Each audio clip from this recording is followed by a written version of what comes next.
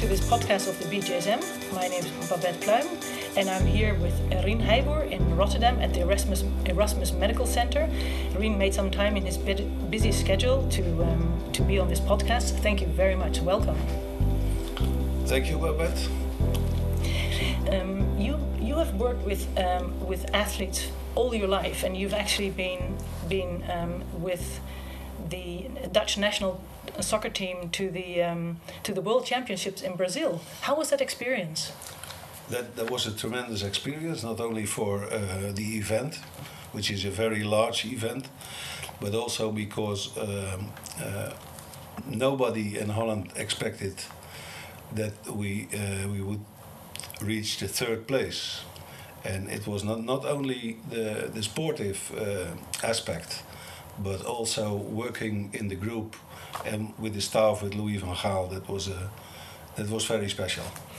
Yeah, it's amazing because you have such a good working relationship with so many sports physicians and with so many athletes, which is not always easy to do. What is your secret? There is no secret. You should leave everybody in his own subject where he is an expert in, and I think working together will make the result better. And I like sports physicians who come with the athletes to visit me and who wake over their patients. Mm-hmm.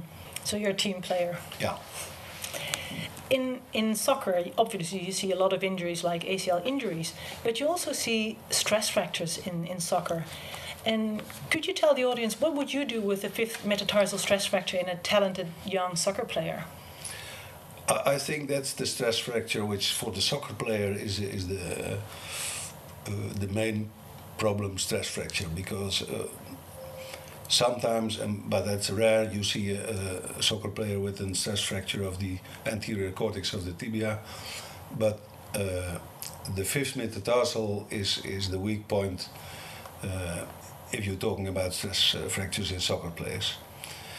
And there are a few problems. The first problem is that the healing process is very slowly, and once it is healed, the recurrence rate is very high. So I think if you are sporting at a high level, for that reason we are early with the operation indication, and we put in a screw in the medullary canal, which is an internal splint for the bone.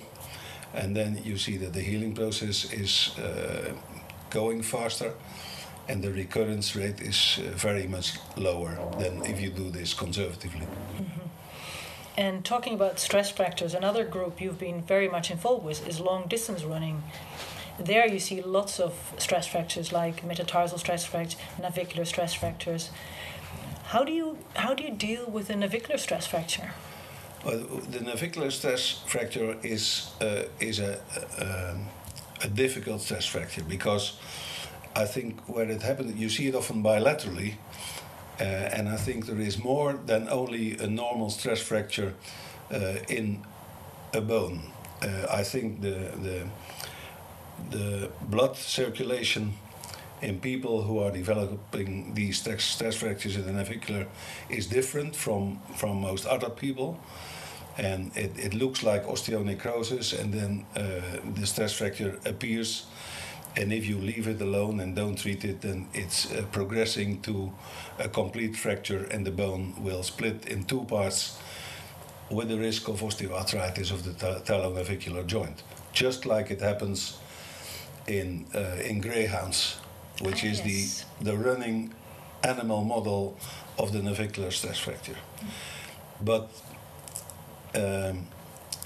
greyhounds do not complain, but human people do, and they come to the hospital, and if the stress fracture is clearly visible on the first x-ray of the foot, then it will be treated early, but usually it is not seen very clearly on an ordinary x-ray of the feet, and you have to do technetium scans and CT scans to find it.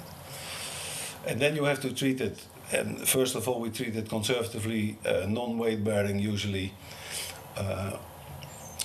That is how we were taught to treat it, but if people are running and you keep them off running and just let them walk normally and swim, then the stress fracture will heal in the same time if they're working on crutches non-weight bearing.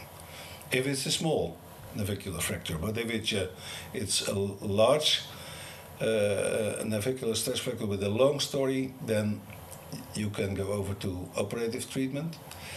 And in this hospital, then we remove the bone block and put in a fresh bone block from the distal tibia.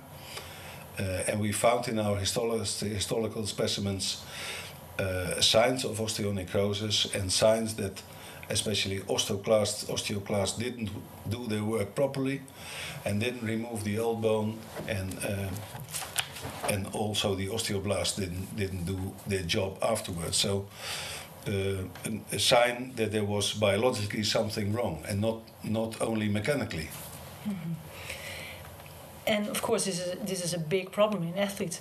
Are there any things you would recommend for a sports physician to prevent this? Would orthotics be useful? Would a monitoring of the load be useful? Is there anything you would recommend? Well, the only thing they found in gait analysis is that not overpronation but a rapid pronation is a risk factor to develop these tarsal navicular stress fractures. But I think that the most important thing is that you must think on the diagnosis. If someone with pain in that area of the tarsus comes to you to visit you. Mm-hmm. So you have to a high index of suspicion. Yeah. Actually. Yeah. And if you do the proper investigation, you will always find the stress fracture. Mm-hmm. And I've come to you many times in the past with tennis players with rib stress fractures, metatarsal stress fractures, tibial stress fractures. And I find that the management of tibial stress fractures sometimes can be very difficult. Do you have an explanation for that? That's a very interesting stress fracture, especially of the anterior tibial cortex. They are, compared to the stress fractures of the dorsomedial tibial cortex, they are rare, because it's only 5% of less of all the tibial stress fractures. But they take a long time to heal, and the remarkable thing is, if you do a technetium scan, that sometimes the scan is negative, which means that the osteoblasts are not working properly. There are people who have the problem bilaterally, who have the problem not only at one location, but who have 5 stress fractures in the anterior tibial cortex. And you have always a very sclerosed and thick cortex, the anterior cortex of the tibia, and a narrow medullary canal. So there are some signs which show that this is a different problem from a focal discontinuity in a normal bone, which is really the definition of a stress fracture. And we have histology of a few of these anterior tibial cortex stress fractures, and we find that you have hardly no osteoclastic reaction. So the old bone is not removed, the new bone is laid down, and the cortex will grow and become thicker. Well, that's an interesting point of these stress fractures, which look under the microscope as osteopetrosis. Mm-hmm. But we didn't find any sign of a systemic disease in people with this problem. And what is the best treatment then in those cases? It's a little bit the same story as of the 5th metatarsal, because they have the same problem. They don't heal very fast. There is a high recurrence rate, and if people don't like to wait until it's healed, which is usually the case in high-level athletes, then we put in an intramedullary nail, which compensate for the bending forces on the diaphyses of the tibia. Mm-hmm. And looking at all these different types of stress fracture, which type or location do you find most difficult to treat, and why is that? I think the last one we were talking about, the anterior tibial cortex. Mm-hmm. And the last question from my side, do you often see the stress fractures in the back, the spondylolysis, spondylolisthesis?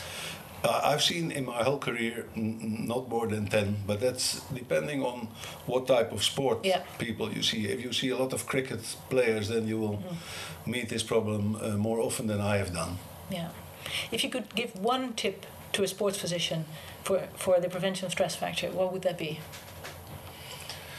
And I think if you can influence the loading of the skeleton of an athlete, there must be time to recover. That's not only for muscles but also for connective tissue like the bones. Thank you very much. Is there anything else you would like to add, or any other topic you would like to discuss? Now, talking about stress fractures, I just met recently, just 1 week ago, a stress fracture which I had never seen. That was of the anterior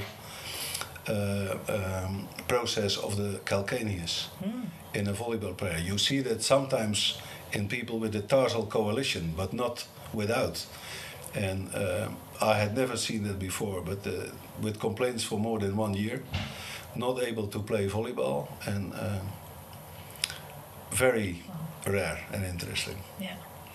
Well, thank you very much for your time. We'll place some links on the website so people can read the articles. Thank you very much. It was a pleasure.